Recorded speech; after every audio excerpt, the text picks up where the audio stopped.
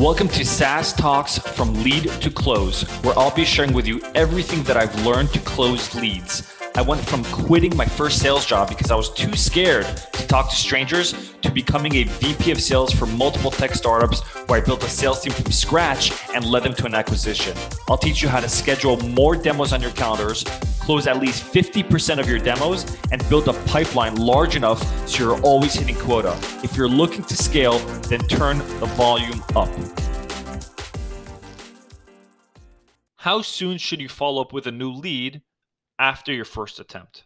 So somebody asked me this question. A full sales cycle account executive had a situation where they wanted to know, should they follow up a couple days later, 3 days later, next week, whatever it was. So a couple of rules. Number one, when a new lead hits up your pipeline, you should call them immediately, not the same day, immediately, which is the same day, but literally the same minute. And then your next attempt should actually be the same day. You should try to reach out to a lead twice in a day. The first time around, they may not recognize a number. Maybe if you do a call back to back, they'll pick it up because now it's important, right? If somebody calls you right now, you don't recognize the number, you don't answer. But what if they called you right after you? You would say, oh, wow, maybe it's somebody that I know, somebody that's clearly trying to reach out to me. So that would be my recommendation. That's rule number one.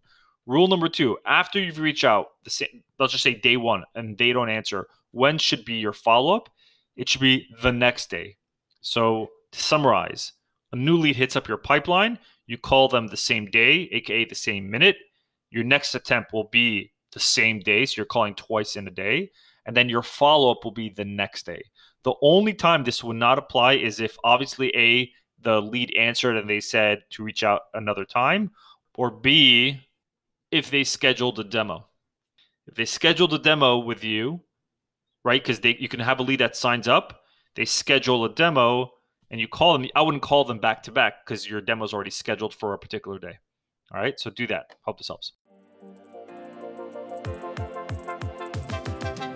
Thanks for listening to today's episode. If you found this relevant or practical at all, then please share this episode. Until next time, I'm your host, Mor Asulin.